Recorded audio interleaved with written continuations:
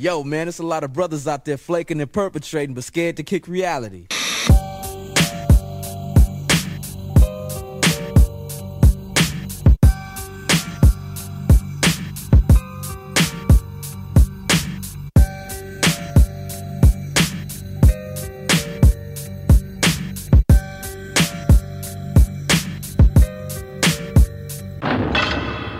I'm steady trying to find the motive. Why do what I do? And freedom ain't getting no closer. No matter how far I go, my car is stolen. No registration. Cops patrolling. And now they done stop me and I get locked up. They won't let me out. They won't let me out. I'm locked up. They won't let me out. No.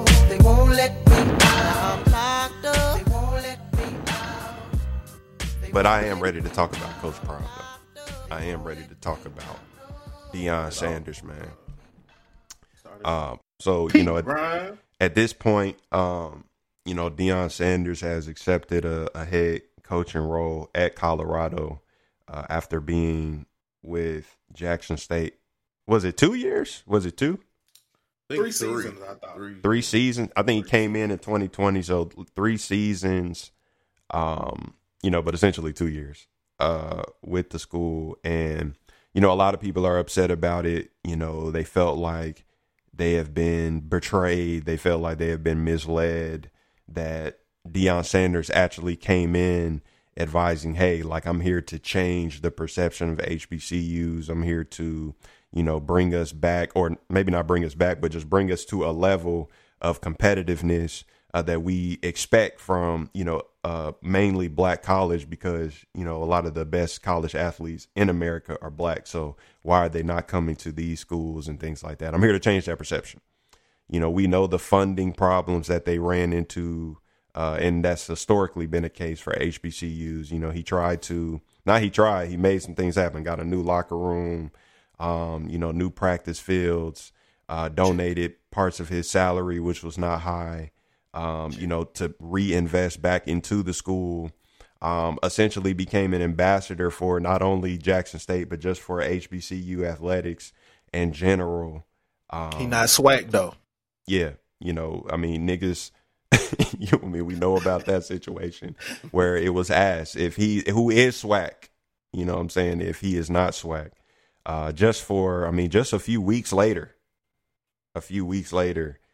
leading Jackson State to an undefeated season and SWAC championship, but then ultimately taking the role with Colorado. And people are split. You know, you got some sides saying, look, he did his job. Like, you know, what you want this nigga to do, they giving him the bag. It's not even a comparable bag. You got to take it. Boom. Then you got other niggas. I mean, even Dr. Umar was just on Breakfast Club going the fuck off. I mean, this nigga was going off. I might play that clip. He was going off on Deion Sanders, just saying, no, I'm not. Y'all niggas giving him a pass. No. The reason I'm so personally disappointed in Deion is I thought he was there for a movement, not for money. Meaning, Deion Sanders, the coach of Jackson State, I foresaw a situation where Deion would hire other coaches, other retired black NFL greats, to coach other HBCUs. In doing so, you attract our top tier high school athletes to come to HBCU. Maybe. Stay with me. Eddie George is at Tennessee State. Stay with me. Football and back. You know, like I know, if you got top tier NFL greats coaching HBCUs, the athletes are coming just like they was coming for Deion. He showed you, Charlamagne. Deion, though. He showed Dr. you. Umar. And his other one's just as one great. Of the most famous people ever. And his other one's just as great. So listen. Eddie George at Tennessee State. That's one person. We talking about a system, not an individual. So Deion and these other coaches bring all these athletes from high school to play football, basketball, so forth. The revenue of the HBCU goes up, Envy. As a result of the revenue going up, Charlamagne, the schools got more money. They don't have to subject themselves to closure. They don't have to subject themselves to being dependent on white money. You got HBCUs at risk of being closed. I read something that said almost a half of them, may not survive the decade. So this was bigger than football. This was about the survival of the HBCU. It's bigger than Deion, especially though, Dr. Umar. no, Yes, no, it is. I think no. Stop trying you're blaming an individual. Stop trying to give celebrities a pass, Charlamagne. No, you're blaming an individual I'm not instead of talking blaming about him. the issue. I'm blaming black men for not being men. But you know what? I'm blaming us for not being men. That was an unmanly move. Can you admit one thing? Deion could have went down in history, brother. Are HBCUs chronically underfunded? Of course. Were they chronically underfunded before Deion? Yes. Will they be chronically underfunded after Deion? Yes. Absolutely. What are those reasons that they're chronically underfunded? We don't because we as black men have not come together to create the funding source to make sure they survive. I don't want to hear about the government. We have too many wealthy blacks. Y'all interview them every day. I'm with you. So you got low alumni donors, okay. right? Okay. Low endowments. Correct. That's a us problem. He part of us. Why you keep exempting celebrities? He's one person. They're not better than us. He's one person. Okay, but the point is that one man could have been a catalyst for a movement that would have revolutionized the survival of HBCUs. But why does the movement stop just because he left? HBCUs gonna still be here. You're missing the point. No, the HBCUs gonna still abolition be wasn't here. just about Frederick Douglass. But if Frederick Douglass would have pulled out, it would have hurt it. The Underground Railroad wasn't just about Harriet, but if she would have pulled out, it would have failed. So what was the civil HBCU rights movement wasn't before just about King. Before Deion 3 years ago, what was they the HBCU were struggling, and he could have helped save it. And for him to pull out of Jackson State the way that he did it before making sure the HBCU system survived, to me was selfish. He chose money over the movement, Charlamagne, and celebrities do it all the time, and y'all want to give him a pass. Nobody get no pass. I don't care who Deion Sanders is. Here we are. So, I kind of want to get y'all thoughts on, first of all, is Deion a quote-unquote sellout? Like, is he a sellout? Is he wrong for going to Colorado? Should he feel more of an obligation to stay, kind of based on some of the things that he, quote unquote, sold to the black community?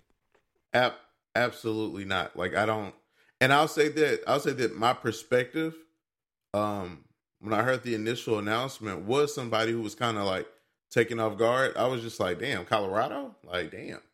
Because in my mind, I knew, because he said it. It's not like he hid it. He said, I'm going to entertain Power 5 offers. Like, I have to. And to me, in my mind, I think I had romanticized that idea to mean, top jobs. Like, if he leaves, it's going to be for, one of those jobs that we just know people are, an LSU job, an Auburn job, a Florida State job, even Virginia Tech, like something like just kind of, just a more the, schools that people just really revere as football schools. Not even, like I said, Virginia Tech, maybe even like a program that isn't dominant, but it's just somebody that's just always around, like even something like that. But Colorado, when I initially heard it, it kind of caught me off guard. But the more, not to the, like, he a sellout point. I was just kind of like, damn, I wasn't expecting that. Like, I'm somebody who wanted to go to a game, but in my mind, I just thought we had, years before this would even be like a thing. So that was my initial perspective. But I mean,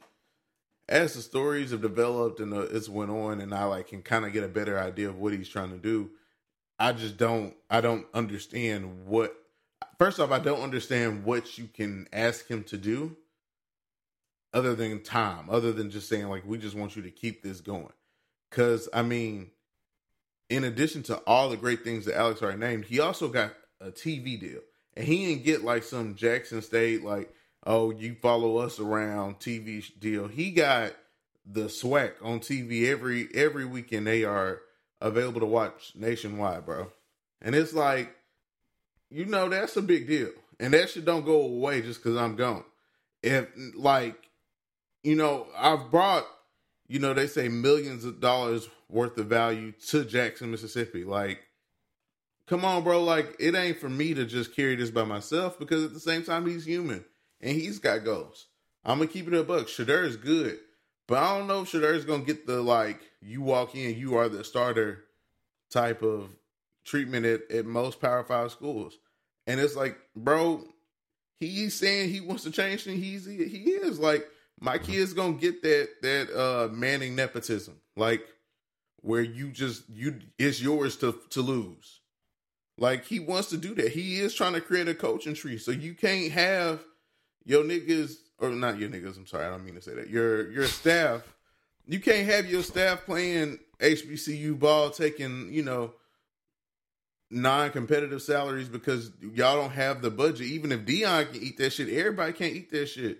So eventually it's like, yeah, I got to get these guys to move up so my coordinators can go get head coaching jobs. And there can be a Deion Sanders coaching tree, bro. Like, that shit would be amazing. And I mean, bro, that's real, bro. At the same time, he got real people around him. He dominated that conference. He showed that elite kids can come to HBCUs and still shine bright. You don't have to, like, this is an option for you. And I've seen it, bro. I've seen the top guard in Nashville commit to TSU early. And it's like, that's crazy, bro. This kid got offers from LSU. And it's like, bro, like, that shit changed. Like, he helped change this shit.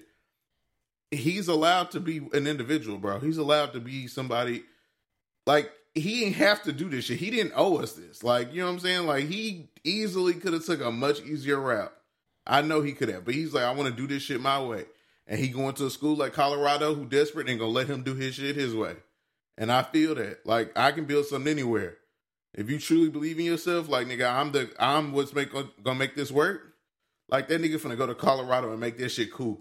Boulder, Colorado. He finna have that shit lit. That shit's dope. That shit is dope to me, bro. I agree. I'll start off by saying, I went to a predominantly white institution. I know based upon what the folks on Twitter have said, we don't get to comment on this, apparently. We should just shut this shit down right now. That we should just be, shutting the fuck up. And, if that is your opinion, I fully understand this. But what I am, though, is an avid watcher of college football. I understand the business of college football as well. And what a lot of the backlash that I have seen has been, one,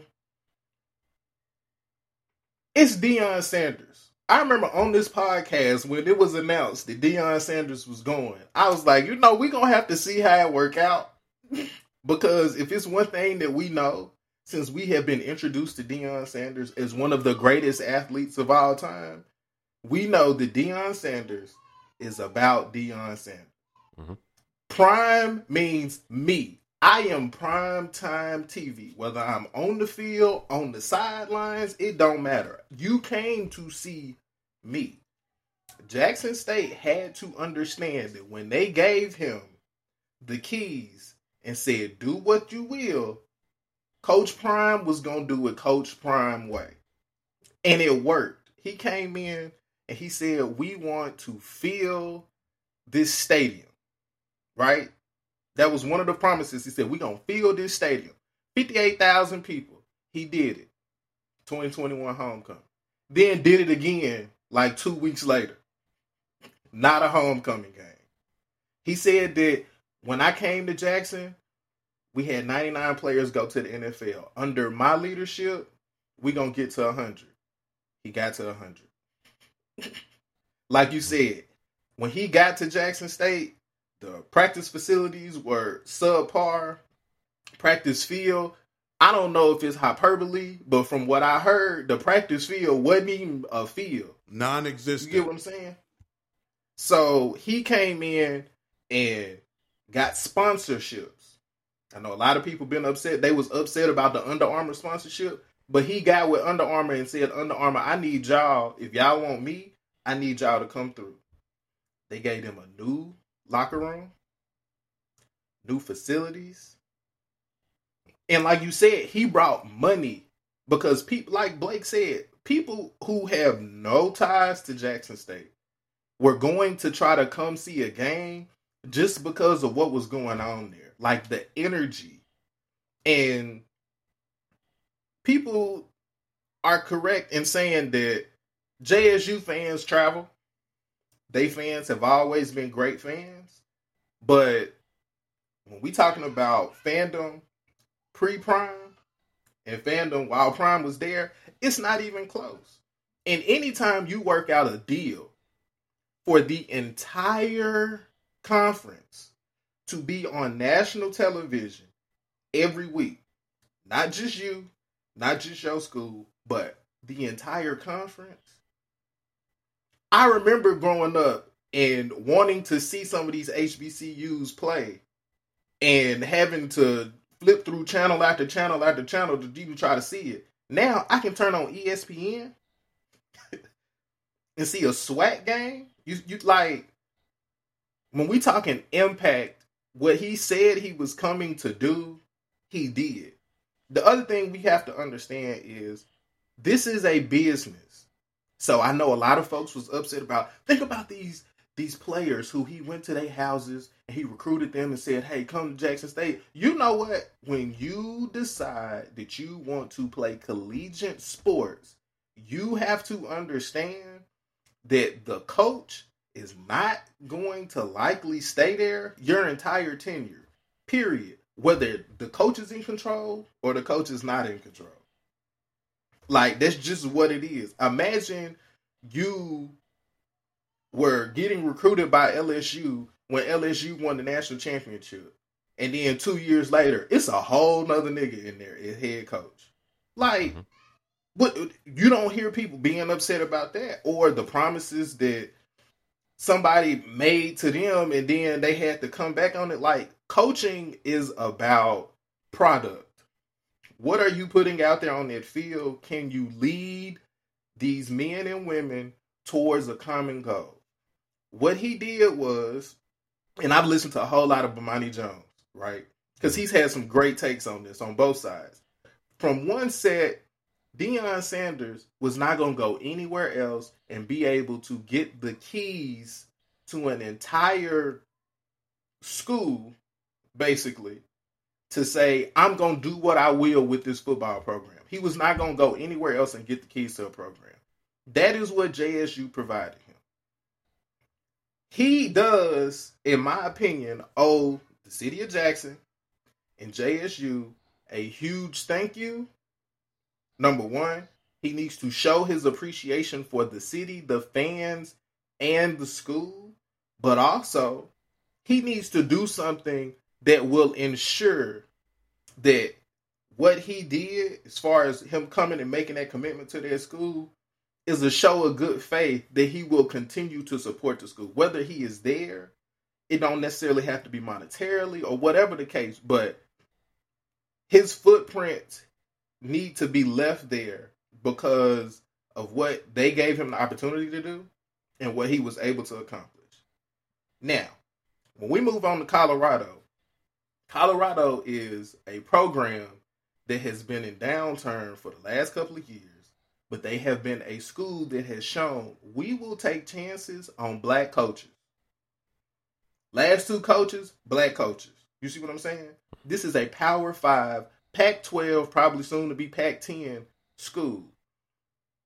No other Power 5 school is going to give a 3-year head coach who has only coached in the SWAC an opportunity. LSU not. Auburn is not. Because they had the opportunity. They had the opportunity. They not giving him that opportunity because, you know what? The second year that Deion came in and was coaching in the SWAC, they made it to the championship. They lost, right? And then he came back this year, went undefeated, won the SWAC. Realistically, there is a gap in the talent and in the facilities to continue to mold that talent in the SWAC and a Power 5 conference. That's why the money is different. You get what I'm saying? So, realistically, as a head coach, Deion has not faced the type of scrutiny or the type of pressure if he loses like he is going to experience at Colorado. That's just point blank period. Because he ain't got to go up against a Heisman finalist. He ain't had to do that shit. He ain't had to scheme against a Heisman finalist. He ain't had to scheme against the Oregon Ducks. He ain't had to scheme against an Oregon State team. Like, this is new. And I think as much great coaching and assistant coaching as he has, like, you can see his impact. People are leaving these other schools, niggas who have worked their way up at these schools are leaving because they believe in what he's going to be able to do with Colorado. I would be completely surprised if Colorado goes 500 next season.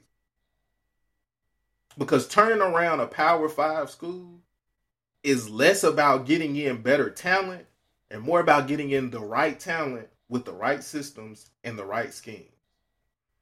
When you do SWAC, he brought in 4-star, 5-star talent that was going to listen to him, and he had that system.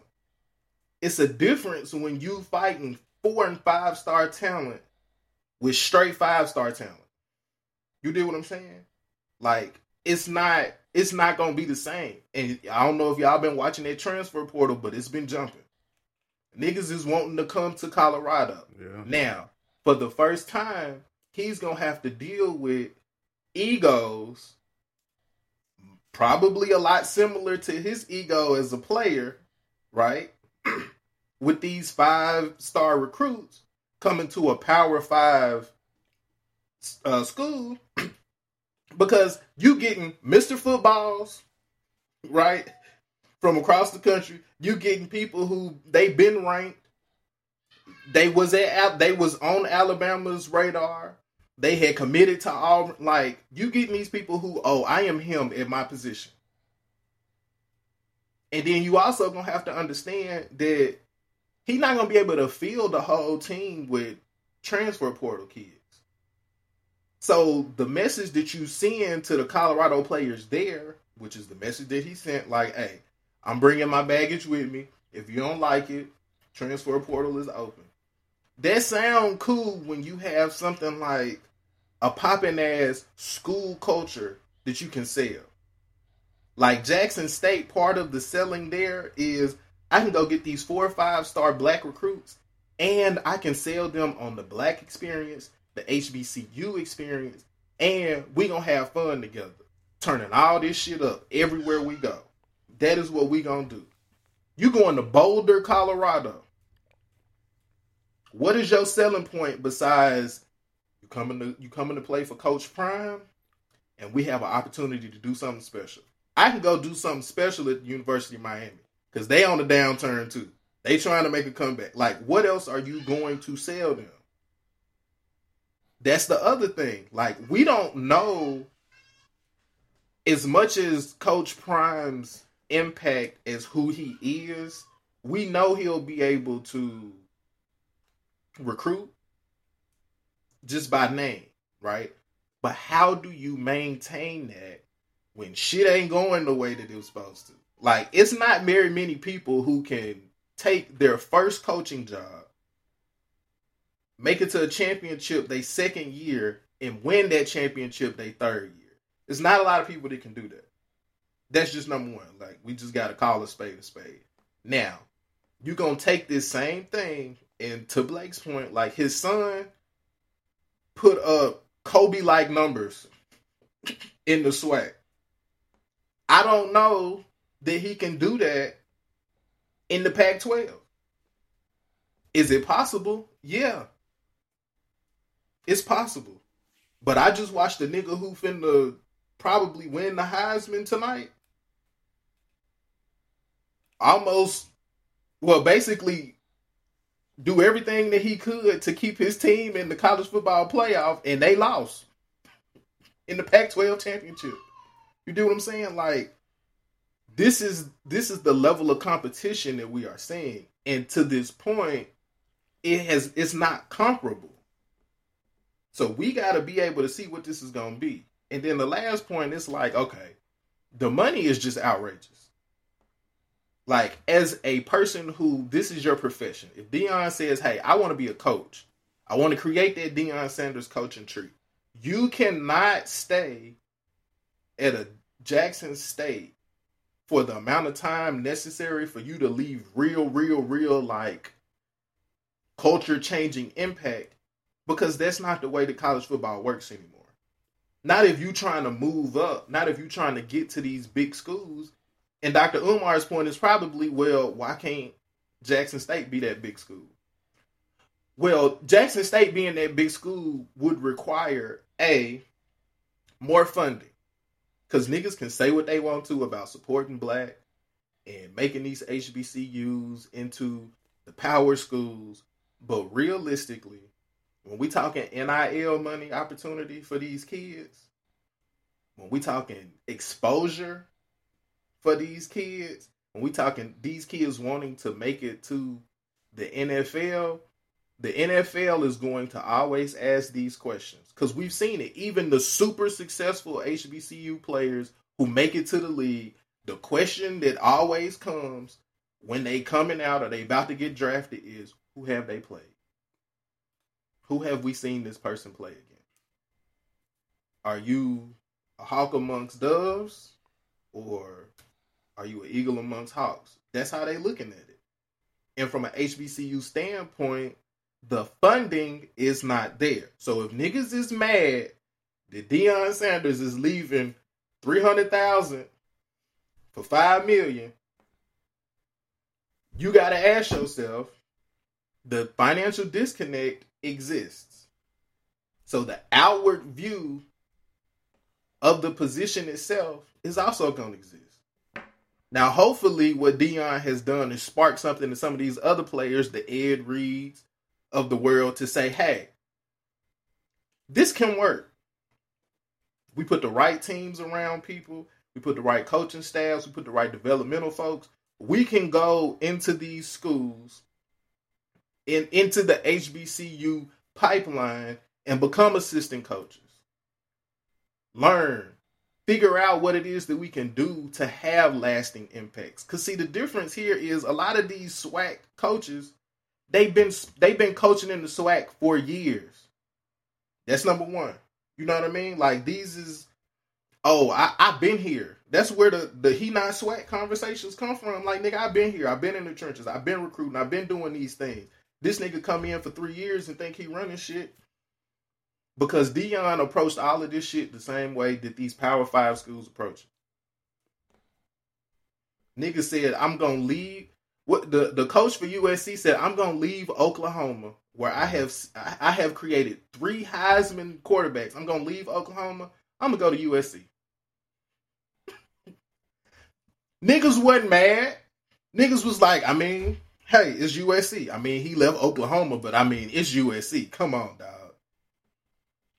I ain't seen niggas be this mad about a coach leaving since Lane Kiffin left Tennessee. Boy. Well, this one personal. This one is personal, to the black community. So it's not just your typical coach leaving. And I just think based on all the stuff that he said coming into the role and while being in the role, is like niggas just feel like, okay, this is an extremely selfish move, and you But talk how about though, Alex? I mean, because people talk about the money, and it's like niggas is like, yo, Deion, like, we know that this is an opportunity for money, but it's like you're literally accepting the money over making, like truly making an impact on like the whole trajectory of our conference. You know what I mean? Which you told us you was trying to do. You made it kind of clear that was kind of one of your goals, and you were called by God. Would a TV deal not do that? I mean, not to the extent of him leaving. Like, him leaving is going to hurt. Like, it's not like there's no like, oh, he leaves, but now we have a good path forward. Like, no, this is going to hurt. Like, there's some pros for his time there, and I agree the TV deal is big, but it's not. The TV deal is not like the reason why niggas wasn't getting drafted. The TV deal is not the reason why the top athletes in the country were saying, I'm not even considering SWAC. Like, it's more than the TV deal. It's so being respected. Do you think those recruits were? I'm just asking the question. I'm not. Yeah, of course. Do you think those recruits were coming to JSU because JSU had Coach Prime? He had. I'm not gonna sit up here and act like I'm a SWAC aficionado, but if you come in and you basically provide new facilities. Yeah. I would assume that if you have new facilities in the SWAC, you probably have at the very least the top 3 facilities within the conference if it's brand new, right? Sure. So Dion not taking the facilities with him. No. He not taking the Under Armour sponsorship with him. He not taking the TV deal with him. Based upon his contract, the money that he was giving back is money that's gonna go somewhere else. Mm-hmm. So what you losing is what you knew you were getting, and you knew from the jump you had a chance to lose when he said very clearly, I am going to entertain Power 5 jobs. It wasn't like he said that in the back room and was like, man, look, if they come calling, goddamn it. No, he said it in front of everybody. If Power 5 jobs come calling, I am going to entertain them. Mm-hmm. I mean, I don't see how that changes it. It's like, okay, nigga, you let us know recently that, you would entertain the possibility of leaving. I mean, I can understand niggas having a problem with that statement, which, kind of bring us back to the, the reason for this conversation. Like, go ahead, Blake. But I was going to say, here's the thing. Like, I hate the way we do this. I hate the way we the only people that do this type of shit. You don't ever hear white people about this shit because this shit don't make sense. It's thousands, literally thousands, celebrities included, of people online upset with this man for doing this shit. But look, Prime ain't no billionaire. He like all these other niggas would be glorifying. He ain't Dr. Umar, who been talking about this shit for a decade about what he gonna do. Prime said he was gonna do that shit. He did that shit. And the only reason that you can be mad and feel away is because you are upset that he is leaving. That is what it is. You're upset. But he said he's doing what he was going to do, and he did it. He's made a change. And you know that change to be real because where they're going to be at now is significantly greater than where they were when he came. And you may view that as an L right now, but that gap is huge. You're viewing it as a failure now, but that's only because of the context of you thought you were going to be able to keep doing this for 20 years and you could ride just Prime. No, I gave you the facilities. I gave you now have the top tier facility of your level of football. And maybe, just maybe, the nigga who actually got up and actually did this shit has a plan. He said in his press conference, I have my recommendation of who should be the coach when I leave. So maybe he has been grooming a nigga for this. And maybe, just maybe, he's going to take his resources and keep fucking with JSU. When I go out on these recruiting visits, I go out there, I see 3 5-stars, I need them. But these 2 4-stars, it's probably going to go be some like bullshit at Auburn. I could probably come in and help sell them on JSU and tell them, if you turn up down there, we can talk transferring and shit. Maybe he is that type of nigga and he has this shit thought out. And I feel like he ain't earned a chance to just be like, hey, let's see what he do. Because he ain't walking through there and all of a sudden we hearing he hiring all these Shanahans and shit like that. Bro, he be having watching them behind the scenes. Like, bro, them niggas be in Carhartt. Like, these is like, bro, he has been everything that he said he's going to be. And he ain't never came and said, he said, I'm trying to change football. Y'all think racism is just the issues between the HBCUs and PWIs? No, we can go up to Power 5 and deal with the racism there and try and change what that looks like. And we can go to the pro leagues and try and have another, Tomlin out there fighting for his life, trying to be the only black coach that really has some tenure and as soon as you have a bad season, he can just do what he want to do. That's the only nigga, bro.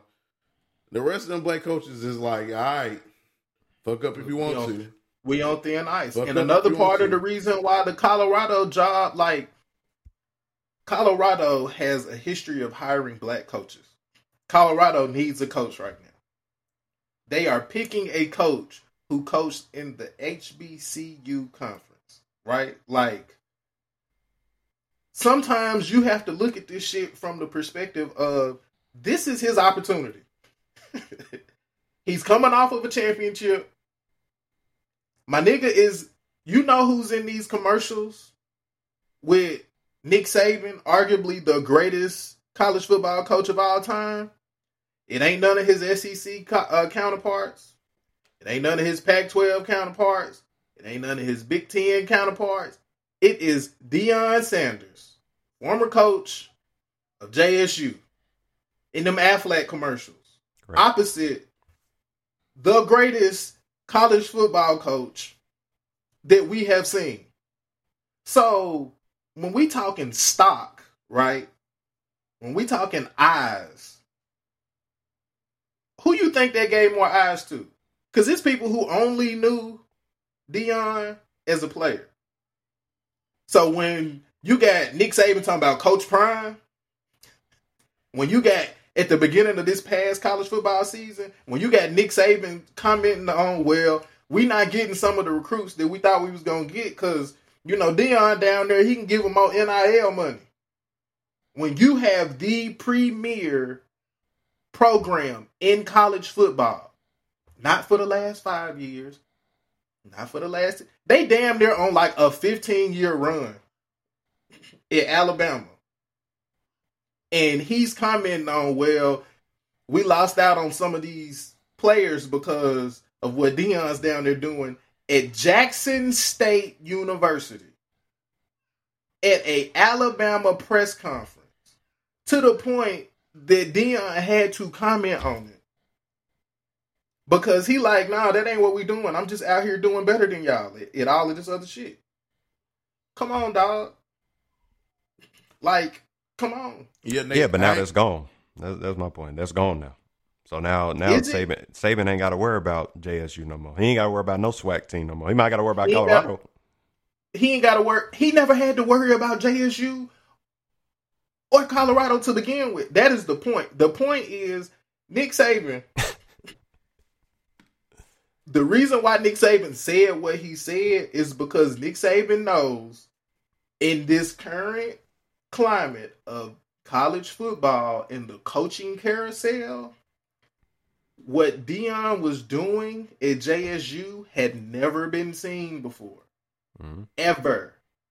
Right? So let's think about this. What is the level of sustainability if he continues to do this, right?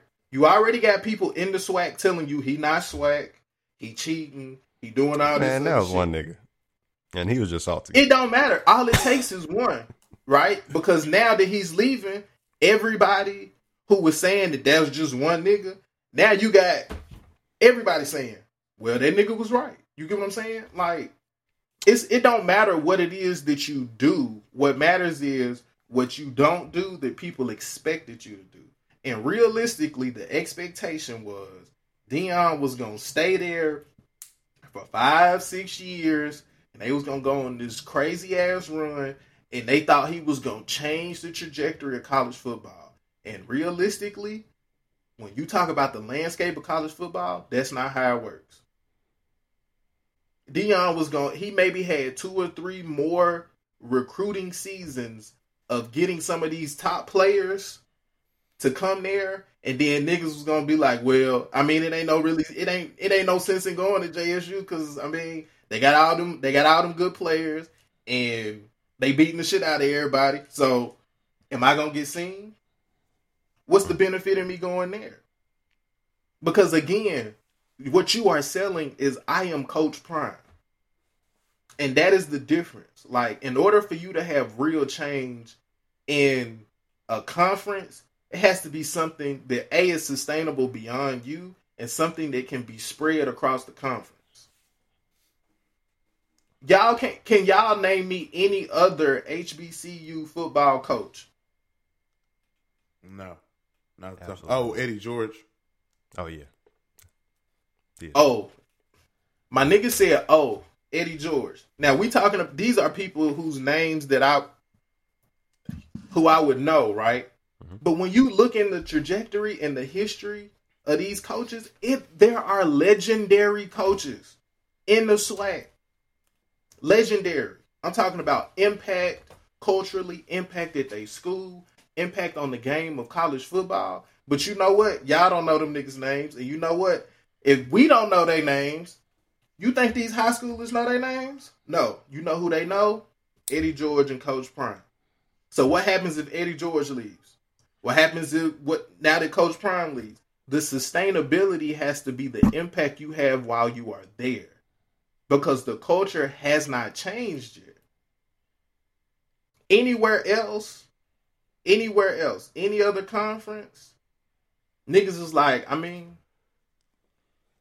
you made that jump. Like if UTC coach leaves UTC and go to a Power 5 school, that nigga's leaving UTC to go to a Power 5 school because he probably ran it up at UTC. They got a couple SoCon championships. A couple of niggas got put in the league. Them Power 5 schools gonna come calling, right?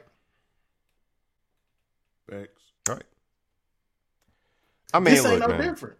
Look, man, these are my closing statements. First of all, I think that, I mean, you make a good point. I mean, y'all points are good. I'm just really trying to be the advocate for people who are upset with Prom. It's like, okay, like he got every right to leave. He made an impact. I do personally feel like his impact could be even larger had he stayed a few more years. I think just niggas felt like, okay, we know you ain't gonna stay at JSU forever, but we did expect you to be here longer than 3 years, just based on the vibes you was given, and these initial talks. Going back to him speaking with recruits, it's like, he was able to get these top recruits, but he's going to these top recruits saying, hey, if you decide to come with us, like, you get a chance to be a part of, like, making history. You get a chance to be a part of being the catalyst for what we're trying to do in the SWAC and amongst HBCUs in terms of bringing top recruits here. Like, you get to join us on this crusade just for like a year later to be like, hey, actually what I was trying to persuade you not to do, like, do what's going to be best for you and your career and for your money. You know what I'm saying? Like, I'm finna actually take that route, and, a lot of niggas who are now firstly committed to JSU are saying, you know what, Prom gone, so nigga, I'm gone. And when I see that, I'm just like, damn, like, looking at the future while he's leaving it in a better spot. I agree with you, leaving it in a better spot than he left it, which, for anybody, that should always be your goal, that it should be better than you left. So, that's a win. Like, I don't think we should look at this as a straight L. This is a win. On that front, it's just niggas had an expectation of, hey, shit, if Prom stay and them niggas be competitive, going back to that TV deal, not only are we on ESPN, damn, maybe we get some prime time position on ESPN. That may inspire some other prominent NFL, former NFL players or people who we respect in the football community to come to other SWAC teams, because they say, shit, Prom getting the top recruits, he getting TV time. What more could you want? And he uplifting the black community. What more could you want? Now you got more people joining SWAC. Now you got SWAC becoming something legitimate. Now you got our strength of schedule increasing. Like, it's just a catalyst. And I feel like he started it. Him leaving is going to stop it a little bit. It could still move forward. He not the only nigga with money who could actually donate and make an impact. All it takes is another nigga like Prom to come to a HBCU school, and we could get back, like, the train could just restart again. Like, it can happen. Niggas is just like, damn, like, this, we just thought we was gonna get a little bit further. Like, all we got was a couple years of some top recruits. We on TV, that's great, but we just thought we was really finna, like you said, Nate, like, really finna impact college football in a extreme way. But that's gonna get cut short, and that's fine. I mean, But see, I just view that completely different. And I guess, but I will agree that's what happened. But I guess the difference is just the framing and the viewings of that. But yeah. I just think it's unfair. I think he delivered on what he said he was going to do, because I think he did all those things you just said. And I think that, people just it didn't look like what people were expecting based on how he worded it.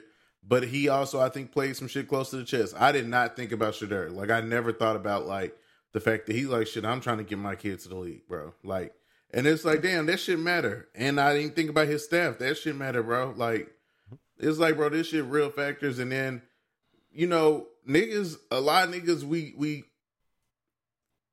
black people, a lot of black people, we talk on social media and we say these things, but it's like, I don't know if I grew up in North Nashville. So in North Nashville alone, we have 4 HBCUs between TSU, Meharry, Fisk, and American Baptist College, just all right in North Nashville. So I'm familiar with HBCU life. Like, I can go on all of these campuses, and, like, if you just say the main buildings, I know how to get to all of them. You know why that happens? Because new buildings just don't pop up on HBCUs like that, bro. I'm keeping it a book. It don't happen.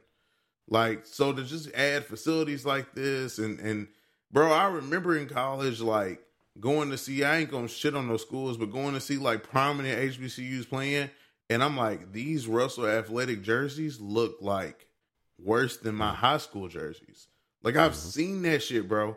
And so to come in 2 or 3 years and give a conference, not just JSU, specifically a conference, a shot, you know, in the arm of like, all right, here's 10 or 15 years of evolution in 2 or 3 years.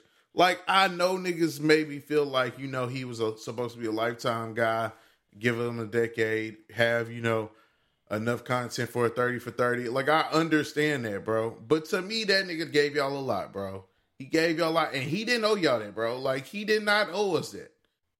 I think it was Nate said, it was a mutually beneficial situation. Like, of course, he needed somewhere that was going to let him do his thing. So, I mean, yeah, but he also created a path for a lot of people to try and do something similar. So, I don't know. I have a hard time being mad at it. I just want him to do right by the city of Jackson, JSU. And what does that mean? Took a chance on him. Well, for me, what that means is you owe them, like, they won the championship, and my nigga didn't even do, like, press afterwards. There's not been, like, a public.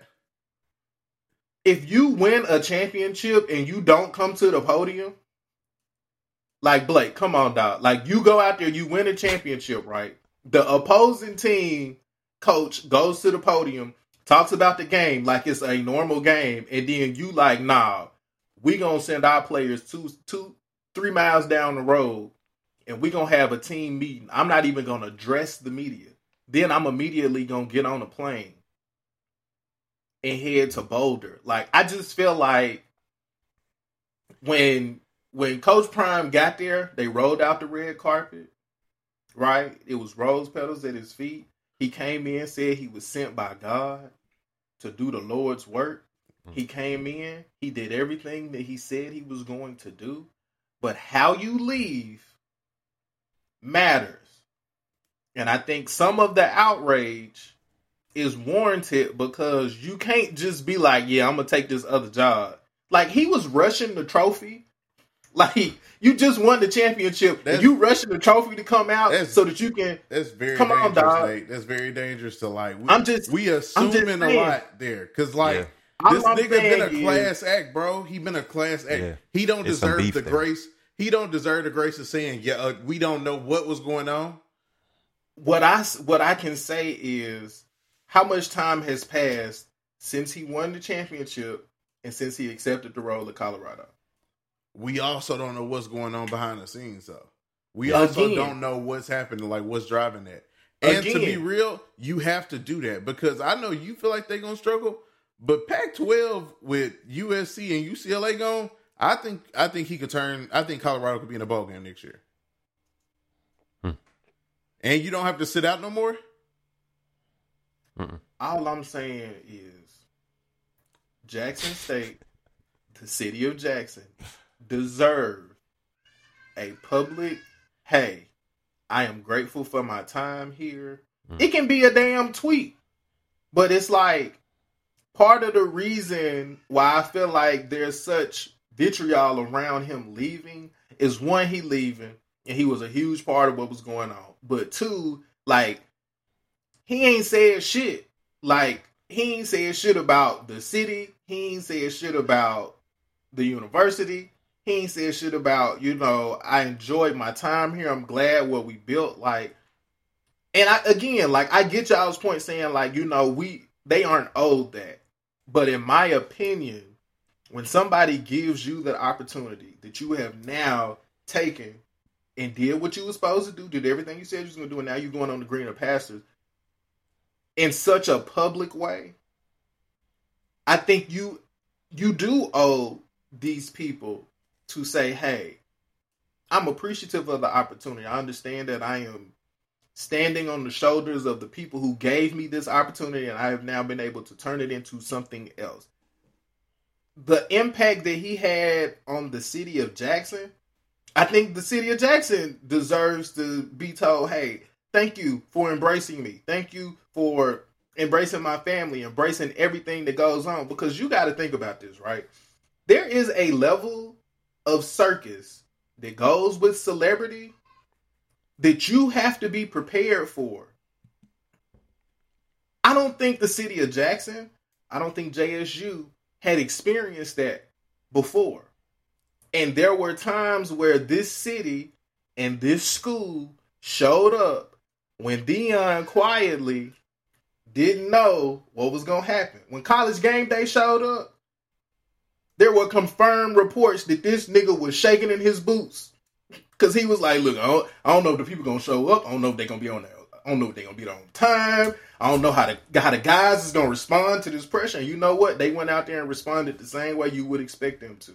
They went out there and did what they were supposed to do. I just felt like a lot of this pushback is because when we see other coaches leave certain places, there is a sense of gratitude and thank you for where they were leaving from. It doesn't feel like JSU, the city of Jackson, or the HBCU conference, the SWAC in general, has felt that from him. And like calling a spade, they gave him this opportunity. But Nate, like you just said, that nigga brought College Game Day to JSU. But I feel you. But hear me out. This is all I'm saying. I'm not saying I disagree. Like, I do think that sense of gratitude should be there. But I also understand that there's a possibility. This is, of course, just hypothetical. This isn't anything I read anywhere. But what if he reached out to the athletic director and chancellor like, hey, I want to set up a press conference. I do think I'm going to take this Colorado job and I want to do my farewell to Jackson. What if one of them niggas got on the phone and was just like, well, fuck you. You're a bitch. You disloyal for leaving. You a coon. I don't fuck with you. This is what all these niggas really think about you. And I shit on you and berate you on the phone for a few minutes. What if that happened? This is what they think about you. But you know what I'm saying? Like, what if that happened? And he's just like, they think about you. He just after the game, nigga, just go. Because we don't even want to, like, look, I don't want no mess. I'm going to go talk to my boys. I'm going to let them know what it is with me. Because you know who was hugging and crying on the sideline? His team. They wasn't on no, like, fuck him. Like, that wasn't the energy that I saw. Now, maybe a season removed from the situation, shit might not be going their way. They might feel that way. But again, bro, he deserved the opportunity to be like, maybe he got a plan. Maybe he does have a plan for JSU to continue. Because to me, I have a hard time seeing if you a 4-star in the Jackson or in the Tennessee, Mississippi, Alabama area, if you a 3-star, 4-star, and you're not getting picked up by a big Power 5 school, you can't tell me JSU ain't gonna be a possibility, bro. It just is realistically. If they coming out and they recruiting, bro, he has changed the perception of that school. Like he has significantly. Y'all cool with y'all church selling weed? No. I mean, I'm not personally.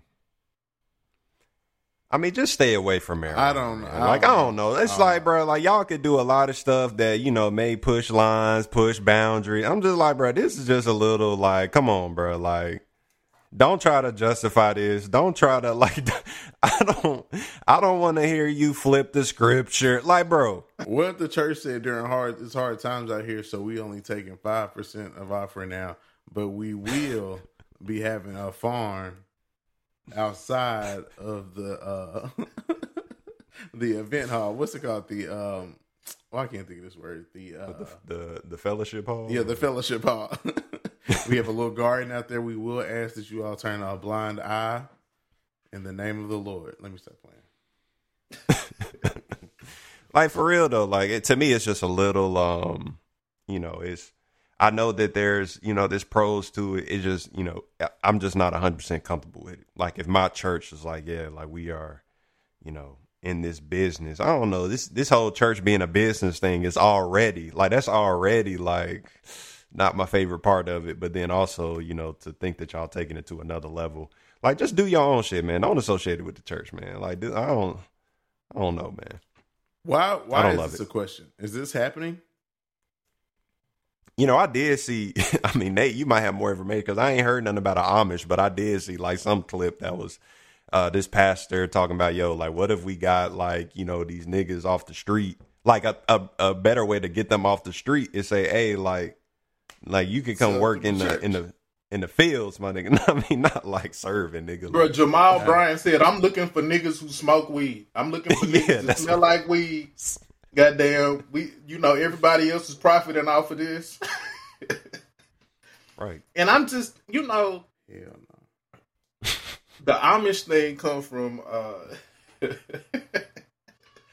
hey, shout out to friend of the show, Big Chris. Chris sent me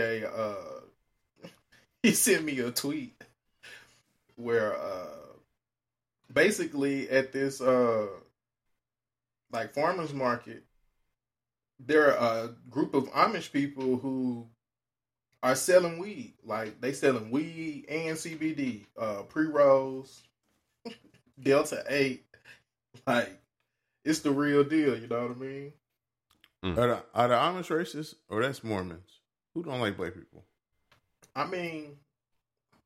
I guess I didn't know those I two. guess one of them don't fuck with us. I guess they may be, like, racist adjacent. Yeah. Okay. Like, I don't know. But I know they weed probably go crazy. Because they don't even got cell phones.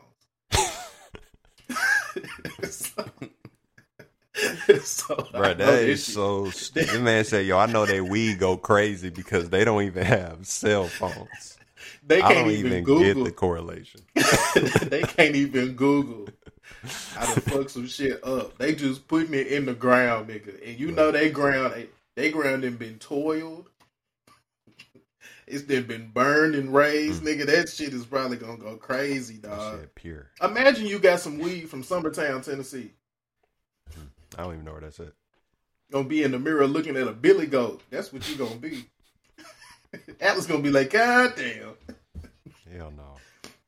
But nah, I don't know, man. I think it becomes a slippery slope when you talk about the church and marijuana, because it's like, if your church is a progressive church and like they not selling weed, but they invest the offering, like they invest not the tithes, but the other offering, the missionary offering, the children's choir offering.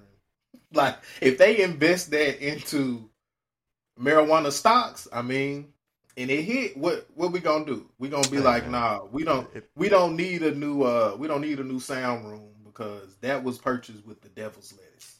Hey man, nah, I wouldn't be mad at a church member feeling that way, man. And it's gonna be some that feel that way. It's probably definitely a lot of Christians who, understand that there's value in, I mean, even your example, like value in investing in, marijuana based stocks, but they don't do it for, personal and beliefs and stuff like that. Bro, I feel And like I ain't hating on that. Go ahead. I feel like we talked about this before too. In the black community, like our generation's view on weed and drugs in general is like, it's a privilege, like niggas seen their friends like on crack, like people, they live through like, some pretty harsh drug situations. So, I mean, maybe as we get older that I could see that becoming a possibility. I'm personally, and realistically, I'm like, y'all probably should just stay away from this. But yeah, at the same time, I'm sure there's a whole denomination that is like, this is what we do is psychedelics and religion and stuff. Like, so I'm sure like there's a space for it. If you cool with that, like if you think that would be, a better experience from you, I'm sure you can find that. How I feel about it is, whatever the Lord leads you to do, that's between you and the Lord. But when they brought Jesus to Pontius Pilate, you know what he told him? What's that? I don't find no fault in him. I mean, that's deep. That's how I feel. I find no fault in him.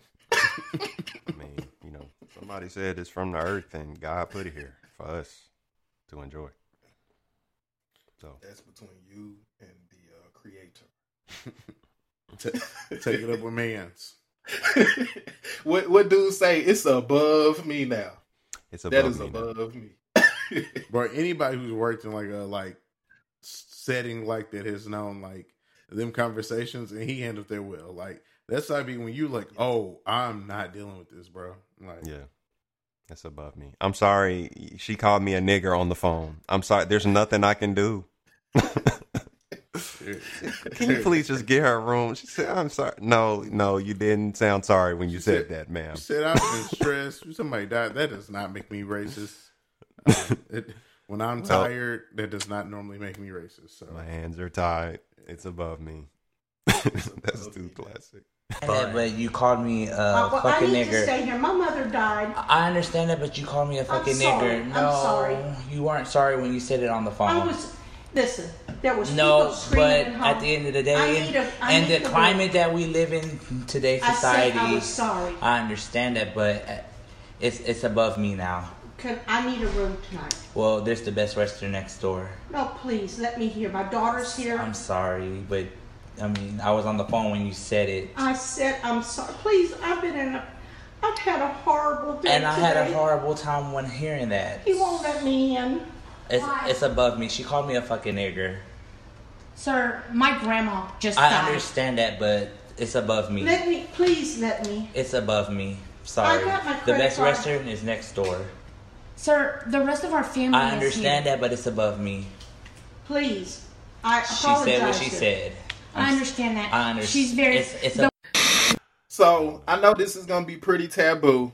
I don't know how comfortable y'all are with talking about this. Whoa. But what we thought was going to happen has happened. The United States has carried out a trade, a Woj bomb, if you will, where we have traded the Merchant of Death from the United States of America to Mother Russia. And in return, the United States of America will receive, I don't even know how tall does she identify as, I think she identifies as a woman. okay. So, in return, the United States will be receiving 6'9" senior Brittany Yvette Griner. In return, who has been jailed. She was recently at a penal colony in Russia. She's been there for 10 months. 10 months. So Brittany Griner is finally home, and the Merchant of Death has returned to Russia right in the nick of time because they was getting their ass kicked by the Ukraine, and now they got their mans back.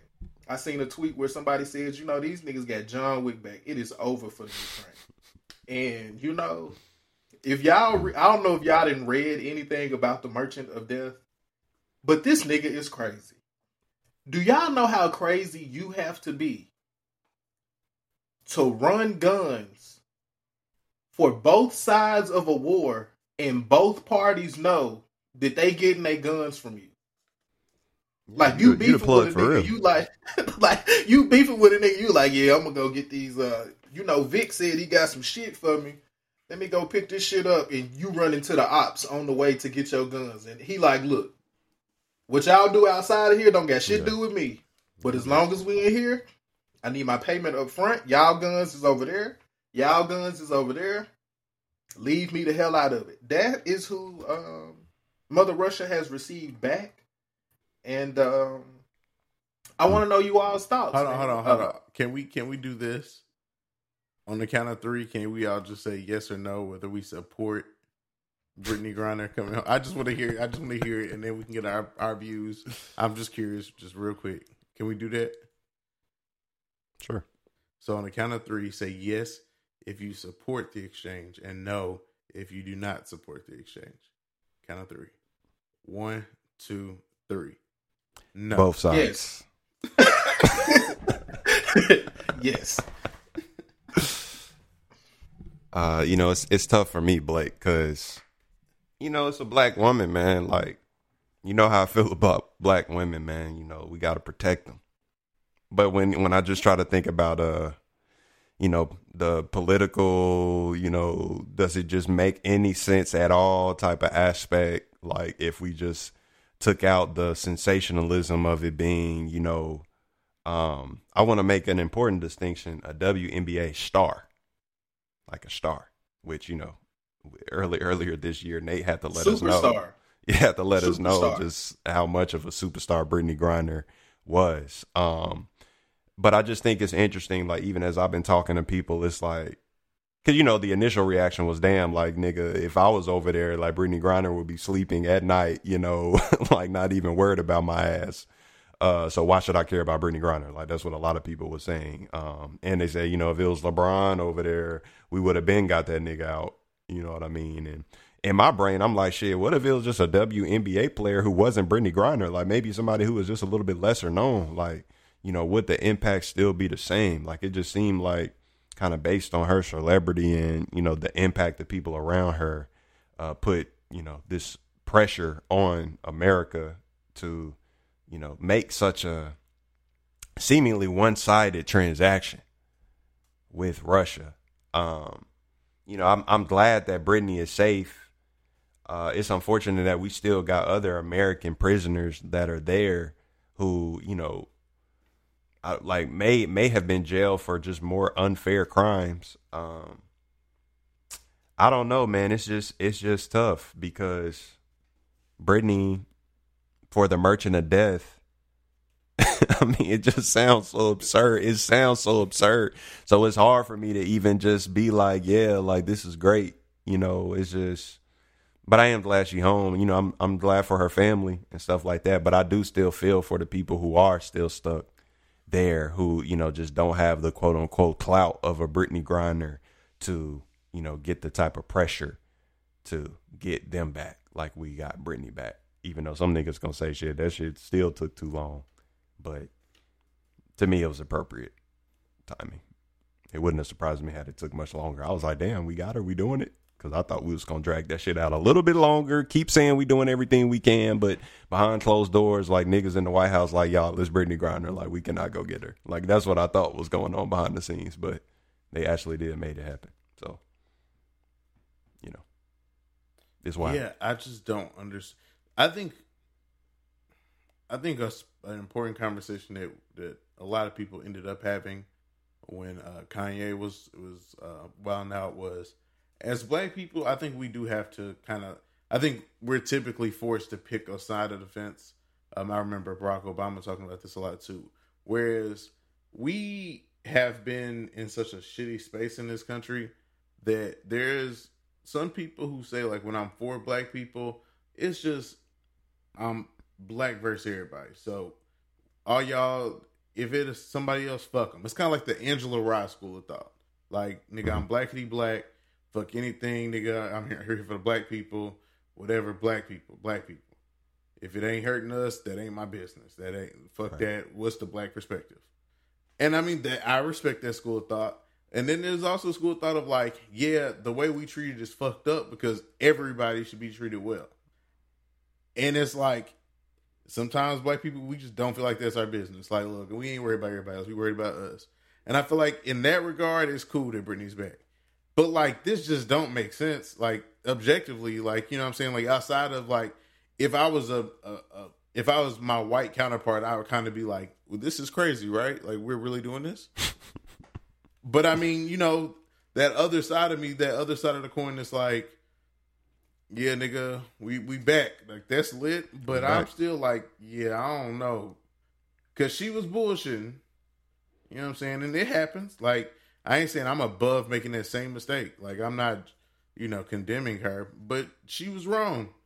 And it's like, that's a shitty situation. But yeah, I don't know if we should just be handing over arms dealer. Like, that's fucking crazy. Like, damn, you know, I'm glad Phoenix's post presence is back, and that's going to really impact the quality of life for the, you know what I'm saying? Like, what are we talking about, bro? Like, this shit not close.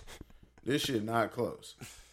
Like, one of the least supported basketball leagues in our country, wrong or right, now has one of their top talents back to, you know, get the 6 p.m. Sunday spot on ESPN in the spring. Like, what are we, like, what? Like, it's just an American person, bro. See? Summer. See? I'm a basketball fan, and I don't know when them niggas play. Like, come on, bro. Like, you don't support black women, bro. Bro, I love black women. I know I support the WNBA more than you. No. I know for a fact Blake support the WNBA. Okay, he support the WNBA more than me, but he don't support black women more than me. And I think one is just a little bit more important. But we talking about a black woman who plays in the WNBA. Okay, so now we both me and Blake can both participate. That's our joining. Look, I will begin this by saying that I am in support of her being released. I know there was some backlash because I think his name is Peter Whalen, who is still there. They were trying to broker the deal so that both Peter and Brittany could come home in a swap for Victor Bout, but sometimes negotiations fall through. I mean, how did that happen? I think back to the landmark deal in the association this offseason where the Utah Jazz are trying to get Victor Wembanyama, and they knew that the Donovan Mitchell and Rudy Gobert pairing just wasn't going to work out for them. Like, they had seen enough. It wasn't going to work. And so, they just started taking offers. And, Rudy Gobert was sent to the Minnesota Timberwolves for half of the NBA and future first-round picks. And at the time of this deal, we knew, hey, this is going to be an awful deal for the Minnesota Timberwolves. We knew that they got fleeced in that deal, but we knew that there was no way that the NBA could just allow Rudy Gobert to continue to be in Utah.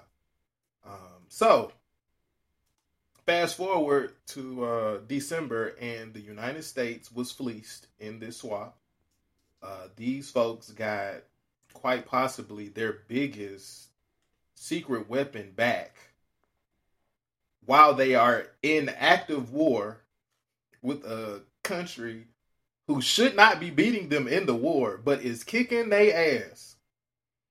And we, as allies of the country who is kicking their ass, was like, let's go and give Russia that nigga back, man. We need BG. We need BG. BG gotta come home. It's similar to Rudy Gobert. BG could not stay in Russia any longer. It was not the one. Christmas It was not a good look for the United States of America. It was not a good look for President Biden, who has an atrocious approval rating. And like we talked about before, Vladimir Putin is very aware of the fact that in his country, whatever the fuck he say go, he control what go on TV. He control what these niggas. The people in Russia think they are winning the war. You cannot tell people in Russia that they not kicking the Ukraine ass right now. They have no idea. But he also knows in the United States of America, everything is a news story.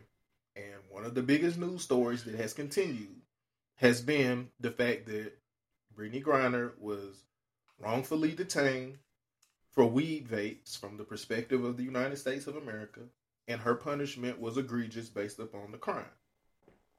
So there has been a strong push by very influential people to say, hey, we need Brittany Griner home.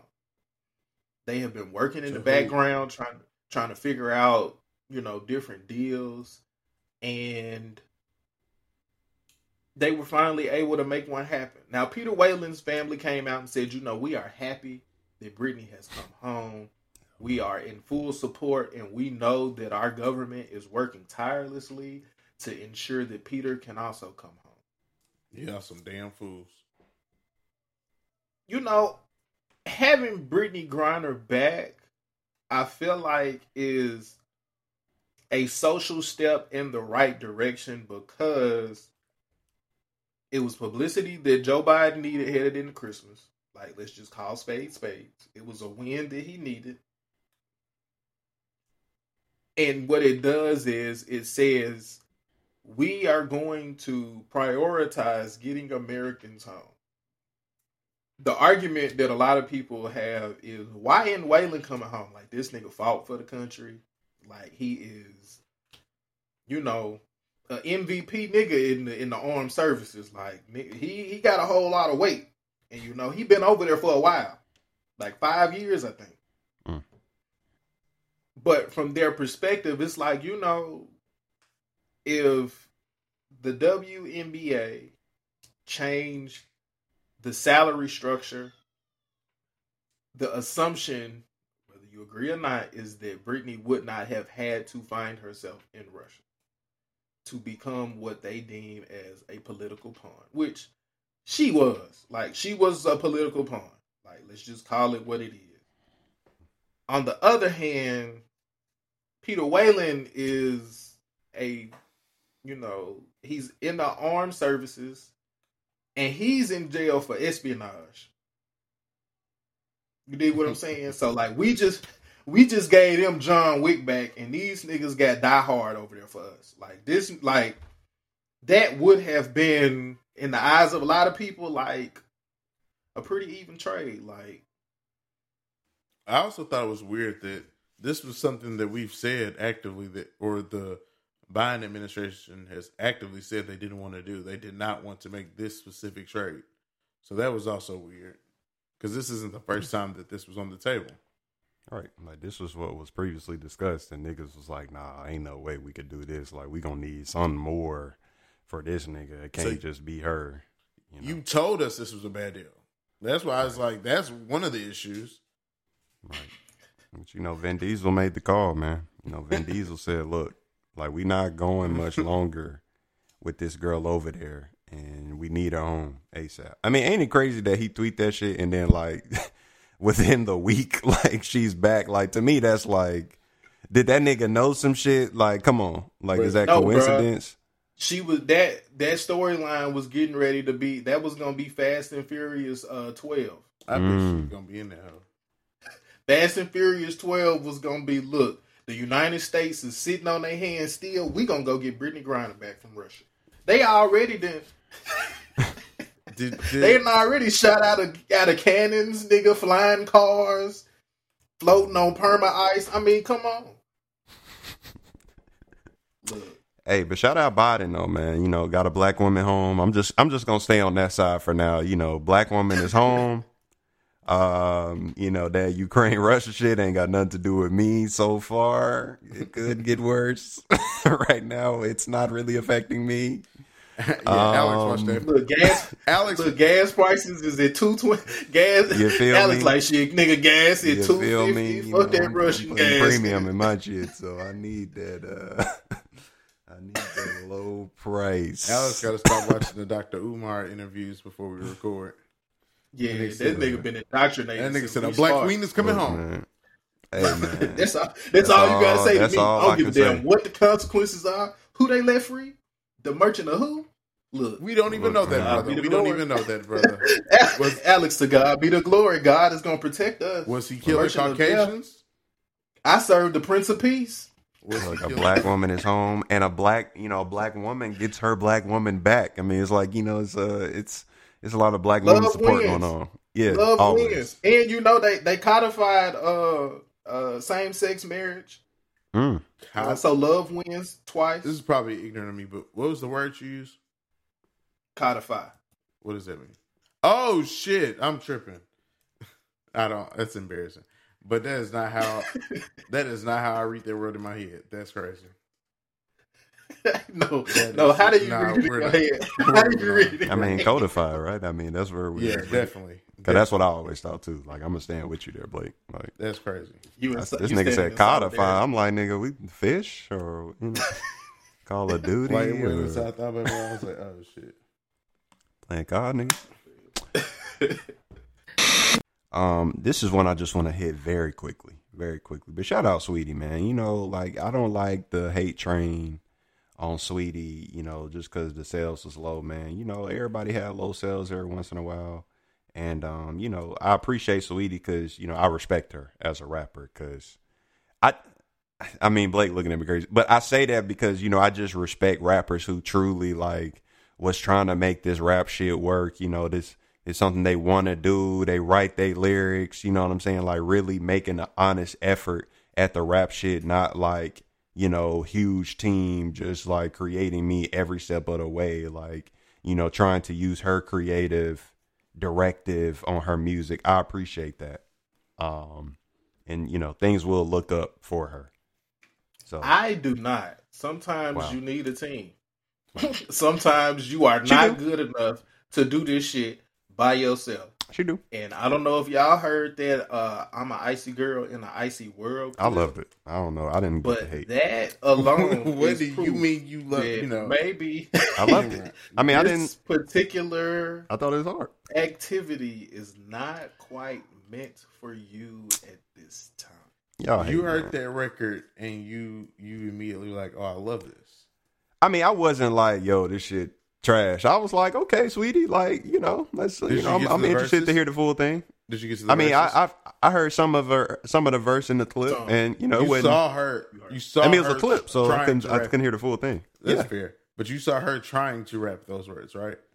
yeah, You saw that pocket that she was in. bro. You heard It's how a live you clip. Her heard trying how- to perform the song. Come on, You heard man, her like, trying. You heard how the sample flip sounded. You know. It sounded okay to me. I didn't feel negatively about it personally.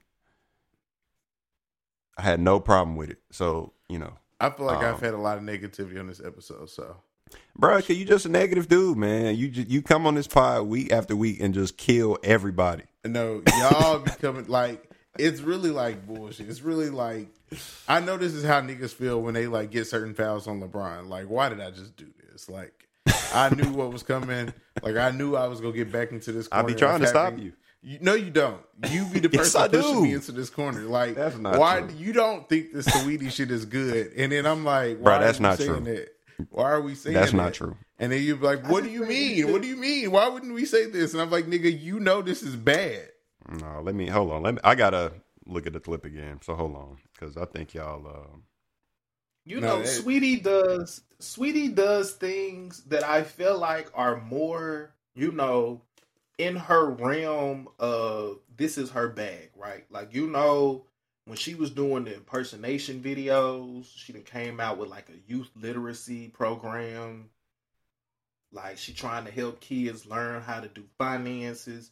Like, you know, we all have our callings. And it just feels like, you know, some people, music is like a gateway to other things. So, you know what you do with gateways, right? Like, you know, you walk through the gateway and then you go on to something else. I think that's where we at with Saweetie and music because, you know, it's just tough. it's just really I mean, you know, when they had her on the 2K cover, that was when, I you literally know, just saw that as I was looking for the video. Like, that was came when up. I was like, you know, at this point, you just gotta respect the commitment to, like, it's kind of like how we view Nick Cannon. You know, when Nick Cannon make music, at this point, it's like we don't even be shitting on Nick Cannon music. It's just like, you know what? I'm proud of Nick for continuing to chase his dream. Saweetie ain't there yet. And, you know, I don't know that we want her to get to that point because everything on this last project was going for her. Like, you know, people supported her after the breakup. You know, there were things said about her in the media, and she was like, you know, I'm going to put it in the music. Yep. She put it in the music. Like rappers do. Didn't nobody hear it. Niggas didn't really care. And I think that's just indicative of, like, you know, sometimes you just got to know your place. You got to know your place in this industry. And that's not me saying, like, because she's a woman. I'm just saying everybody has a place in this entertainment/music industry. And once you find your place, you just got to buy your time while you have it. And I just don't necessarily know that creating music is the best use of her time. That's very positive. I mean, you're not a Saweetie fan, man. I get it. You know, because I would have said that about Cardi the first time I heard a Cardi mixtape. I would have been like, yeah, maybe she just need to stick to whatever she was doing before, because the music thing is not a good look. And look now, they saying she bigger than Nicki. So, I mean, the numbers don't lie.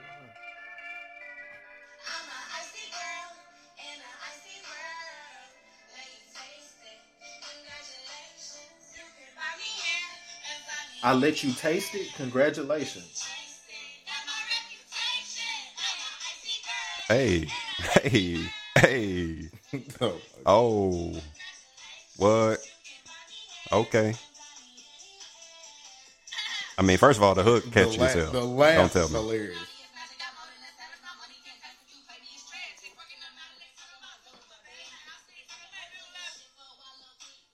Michelle Obama gif where she doing the hand, and that's what I'm feeling right now. That birth control kicking her ass. Hey, it's hard to perform. That's what happened when you eat pork rinds with chocolate sauce and whipped cream on it under some macaroni and cheese. That's hate right there. Hey man, I personally watching the clip again, I still I'm fine with the song. I think the hook is catchy as hell, and I mean, I know she ain't supposed to be Nas with the verses with Alex, first of all, you watched the clip. Yeah. Okay. Yeah.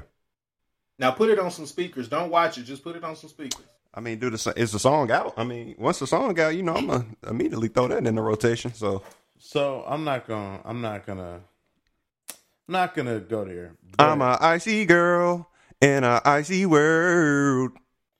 I will say that the common criticism on Saweetie was very similar to Mulatto in the sense when they first came out, people were like, they can't make good original songs. Like they're essentially taking these samples and it is the overarching theme of the songs.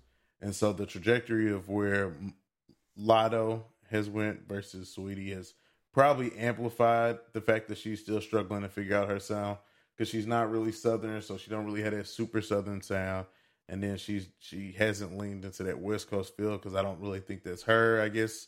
I don't know. But I hope she figures it out. Maybe this will be the launch pad for that. Prayers up for Saweetie. We hope you find your direction. Hey, love you, sweetie. See, you always got to take it too far, Alex. So I'm sure if you've seen, or maybe it's old at the time that you're hearing this, but your closest friends, your family, everybody has made themselves intergalactic superheroes, portraits. They have portraits of themselves. They have went back to their African roots in some of them. But everybody on the timeline has used, I'm not even familiar with the app or whatever. I just immediately knew I wasn't going to do it. But it's, I guess, some type of app that you can, I guess, submit your photos, or I don't know how it works. I really don't. But I've just seen the results on the timeline, all the different portraits and different pictures. And they've been dope. Like, they've been really cool. Jesus. I can't. But I feel like every time that I've ever, or not every time, because I've only done it a couple times, but every time that this happens, I feel like the next week we hear that it was really some Russia or Chinese scheme to get our faces and shit. And then I'm always just like, wait, what? So I just leave it alone. I'm just like, y'all got it. But it was interesting to watch. No, niggas always say that. I mean, the truth is they got our photos, y'all. Like, I just feel like at this point they don't need anything additional to get us locked into some database. Like I don't know. They already got us. Is my point. Like they already can track us through cameras and, shit like that. But it is cool. I do, I mean, maybe I'll try it, but I think the larger thing is just, first of all, just AI in general is very cool and has some good use, but I just feel like it's just a lot of negative use that could come from it as well, or negativity that can come from the use of it as well. Just with the whole deep fake shit. I mean, I know y'all see it where niggas can now, take real people's voices and, essentially, make them say anything, and I've seen it used like for people trying to be funny, like with songs and shit. But also I just think obviously there's a lot of negative things you could use it. Like people could use it against you and, You know, now you trying to say, bro, I did not say that. And now a nigga got a recording of a nigga who sound just like you saying whatever the hell they wanted to say. I mean, and now with AI, they can have your face. Correct. Like we could visually sync it. I mean, we didn't see, you know, just the way niggas, I mean, if you just code with it, you could just visually sync fake audio with fake video. And niggas gonna say, bro, how could you deny this ain't you, bro? This you, bro. You know, and it's just like, damn, like that's scary. Like that's scary. And the more it becomes like what's going on right now, to me, it's just making AI more mainstream. Because even before this, I don't know if y'all saw where, you know, it's a thing where you can type in whatever the fuck you want to type in and AI will create the photo. You know what I mean? And I just saw a video where AI write a whole damn academic paper for you. You'd be like, bro, write a paper on this shit. And, you know, you just see it in front of you, it creating the paper, and you read it and it actually read like, you know, something that a human actually created. So, I mean, like I said, it's cool. And, you know, I think in the tech space and specifically with my job, I'm just starting to learn a little bit more about just, you know, artificial intelligence, how it interacts with data science. And even from a data perspective, you know, just how critical it can be, like for companies who are trying to move forward, like the importance of, you know, using AI to, you know, for predictive modeling, forecasts and shit like that. But, you know, this shit right here is just, you know, it can get messy. I'll say that it can get messy. And, you know, I don't know if it should just be in the hands of niggas like us. Like, I don't know. And the catfishing, I'm sure could go crazy as well. Oh, yeah. You know, that's going to go crazy. It's just, I think we're at the point with technology where, like, realistically, what is a reasonable cutoff? Right. Like, what is a where do we fucking stop? Because to your point, like Blake, I had a lot of the same reservations, but then I kind of thought like what Alex said, and shout out to Keno. Keno used to tell us all the time, like, whatever you think they trying to get with these apps, trust and believe they already got it. Like, in order for you to be safe in the digital world, you have to be in the know. Like, you got to know how to have the VPNs, the internal blockers, all types of stuff. Like, you got to know. And most of the population don't know. Most of the population just be like, look, I changed my password when I get prompted. And if you know a little something about a VPN, you like, I use my VPN when I'm trying to, you know, go on something that I know is a little bit unsecured.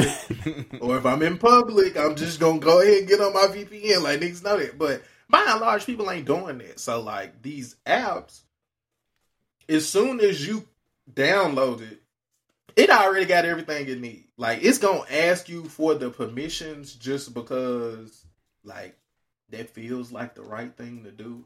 But realistically, like, we talking about internal machines and software that, like, whether you say yes, do not track, or no, I want you to track, then motherfucker track it. Like, if it gives you the option, it's just making you feel comfortable. Like, we just want to ask you before we do this. It don't really matter. Can't say we didn't. Can't say we didn't do it. But with this AI thing, I think it's a way similar to like what we seeing with VR, right? Like, I never thought I would see the day where we are right now in regards to VR. But think about when we was younger, all of them movies about niggas being hooked up to IVs and just in a computer chair with a VR thing on, and they just living out their life in virtual reality. Like, that is real life now. Like, there are people who go to work in virtual reality. Mm-hmm. They play in virtual reality. Mm-hmm. They spend their real life money in virtual reality. And they really only come out of virtual reality to eat, sleep, shit. Fuck if you're doing that. And then they back in reality. No, they fucking and in now virtual there reality. are what you can like, you see what I'm saying? So we in a place where I think like at some point we as a collective people have to decide like, okay, what are the limitations on the technological development? Because you can do just about anything. Like when social media first came out, niggas was like, bro, niggas is not trying to fuck with this catfish shit. But think about this. You can now take somebody's picture, create a deep fake, make that your profile or your avatar, and then you can go into virtual reality and actually be this person in virtual reality and live out your life that way. And it's like when we start looking at the parameters of why are we doing this, and then we look at like how far we are from other shit. Like niggas still ain't got a cure for most cancers. Niggas still ain't got a cure for AIDS that is on the market. Niggas still ain't got a cure for herpes. Niggas still ain't got a cure for Alzheimer's. Like it's just it's like these things that we know have plagued human existence in some shape, form, or fashion, and we don't have no type. We not close. we don't even notice. We don't get a status report. Like I talk when breast cancer awareness come out, we just know we wearing pink and we raising money. We don't get it ain't no email to come out to say, hey, we are like 75% closer to a cure. We just know we spend it. We sending Susan G them that money, and goddamn, they supposed to be doing research. We don't know what the hell going on. But what we do know is Facebook changed their name to Meta, and now you can't not see them damn glasses nowhere. True. So it's like, it's weird to see the normality of artificial intelligence because it has been something that I feel like we as, let's say, first world citizens, it's something that we have been fearful of for, I know, my entire life. Like, do y'all remember when iRobot dropped? And niggas was like, all right, this seemed like some shit. This seemed like some shit that could actually happen. And I know you niggas is crazy. Like, I just read an article in the New York Times where they have now found the oldest DNA that they have been able to track in permafrost in Greenland. So they have been able to track like mammoth, woolly mammoth, Arctic hare, like these DNA samples that have been locked in permafrost. We now have them. And they are like 1.5 million years older than the previous oldest DNA that we had access to. And y'all already know niggas is cloning pigs. You can now birth babies out in like a artificial sac, not human babies. I don't know if they didn't got that far, but I know that like animal testing, they already testing growing animals based upon DNA that they take from that animal in an external sac to vitality. So like when we look at this crazy shit, like, man, niggas ain't gonna never do no Jurassic Park, nigga. Like at every turn, these super what were supposed to be like fantastical, entertaining type of movies and assumptions and ideas are now very much so becoming more and more reality. And it's like, at what point do we stop? Yeah, the line is hard to find. Because we love moving forward, or at least what we consider moving forward, and just seeing like how far we can push it. Until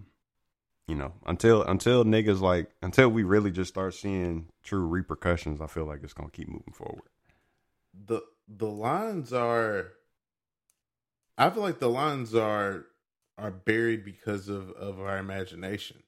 I think growing up, we thought about things like the Jetsons, or even iRobot, like you just said, of like these crazy AI scenarios.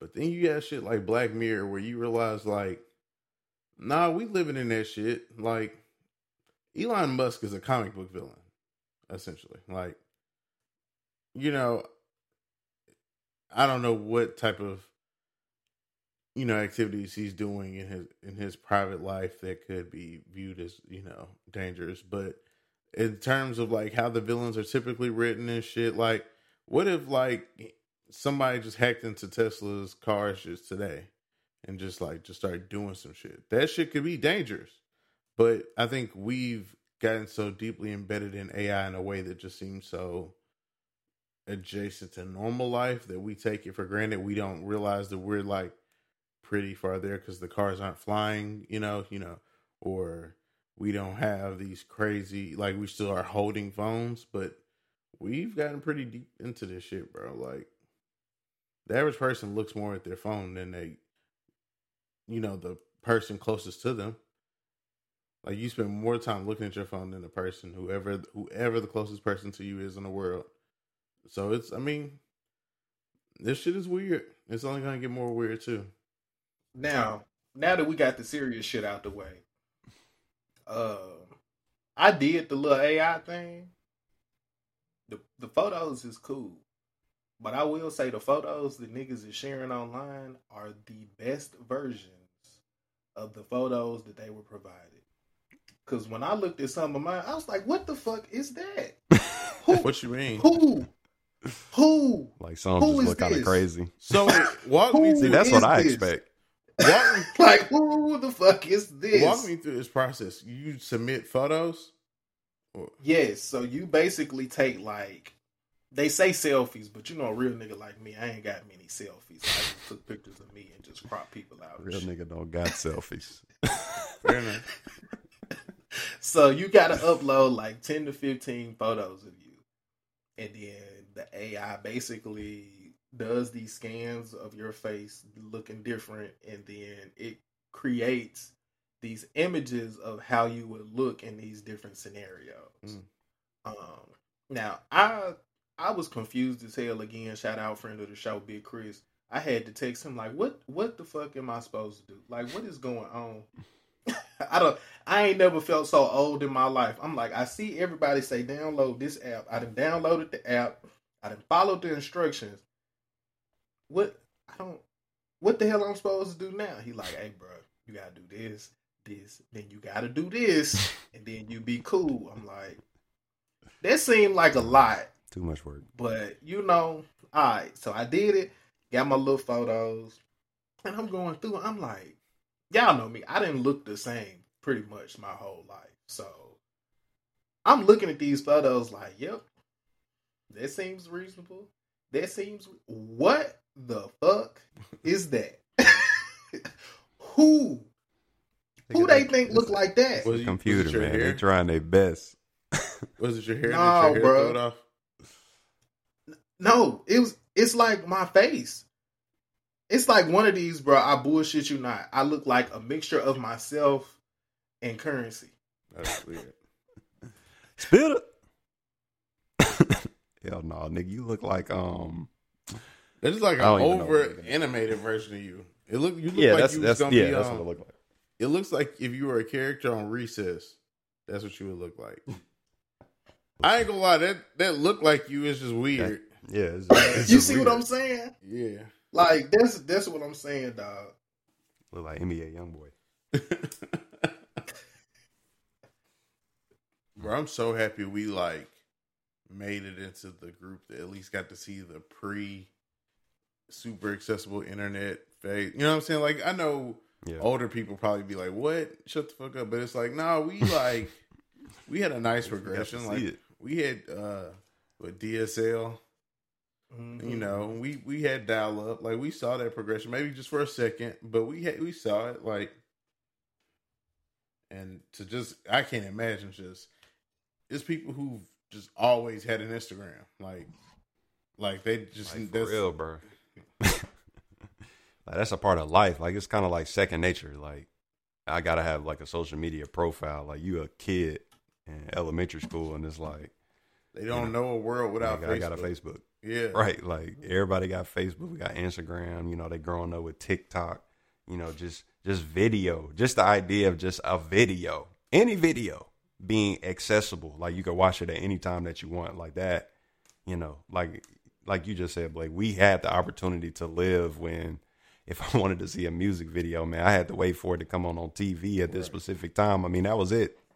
Or a song, it had to come on the radio, or that was it. It was. We didn't even get to have ringtones for a while. We used to just have to goddamn record record our favorite song on our CD player or the radio. Right. And then save it as a sound on the phone and then try to hack your phone. If you had an Android, you jailbreak that hoe so that you can use your recorded sound as a ringtone. Bro. Niggas was paying 99 cents for ringback tones. That sounded terrible. Bro, if a nigga had a ringback tone, I'm like, damn, nigga. You call a nigga, you hear some music? Let me see you bounce about the lip and let your shoulder lean. No. Yo, Auntie, take that off there when I call you. Until it don't work like that, I can only do it on one. You need to take that off. Yes, ma'am. Yes, ma'am. Bro. No, I ain't taking that off. I remember when my pops first started. When my pops first started letting us use the ringtones out loud. Boy, T-Pain buy you a drink, bro. My sister phone was going crazy. I'm gonna buy you a drink. Turn that goddamn shit on silent. Bro, you gotta remember also, like, nigga, ESPN, you really watching like 30 minutes straight to Sports Center just to get that highlight again. Cause it's like, nigga, where else you gonna see this shit? Like, bro, you gotta wait for top 10 was like top 10 was important, bro. Like, gotta see that top 10. Like, I don't even know the last time I've seen a top 10. I see it on Instagram. Like, that's just wild, man. So I agree. I'm glad that we seen the progression. We seen social media from day one, you know, to now. So. I remember when you couldn't even have an Instagram unless you had an iPhone. Yeah. And Instagram, Android users were like not allowed on there. Crazy. Nigga, when Android first came, nigga, Instagram crashed. I don't know if y'all remember that. Like, everybody kept getting this error. Like, iPhone niggas was like, bro, why did we let these peasant ass niggas into our ecosystem with they blurry ass fucking pictures? Up our shit. Right. Niggas was upset. I was niggas posting selfies in 240p. Hey, that should still be happening. Is what be tripping me out. When somebody still just I still don't understand the super Android camera. I'm like, yeah, this bad, bro. I be feeling for niggas, bro. I got a cousin that be posting that shit. I be like, I'm about her phone for Christmas, man. I'm like, this ain't it. They like, look, I can't even let her go out like because I know you we gonna start a phone fund. Bro, I know what it's like. Like, I know you spent your money in real life to look nice, and then you went to try and show people, and like, your $3,000 outfit just didn't get this. You didn't set this bitch off the way you planned on it, bro. And you look great, but the photo, bro, that how many megapixels this is? This has been another episode of the After 5 podcast. It is your boy AC. I appreciate y'all rocking with us, listening to us week after week. We're getting close to the holiday season, so I'm just sending safe travel prayers for all you all visiting your family. We're going to keep the content coming to you to finish the year and going into the new year. We don't stop. After 5 is forever. Until it is not. But until then, we're going to keep it going to you. It's your boy AC. Peace. Holla.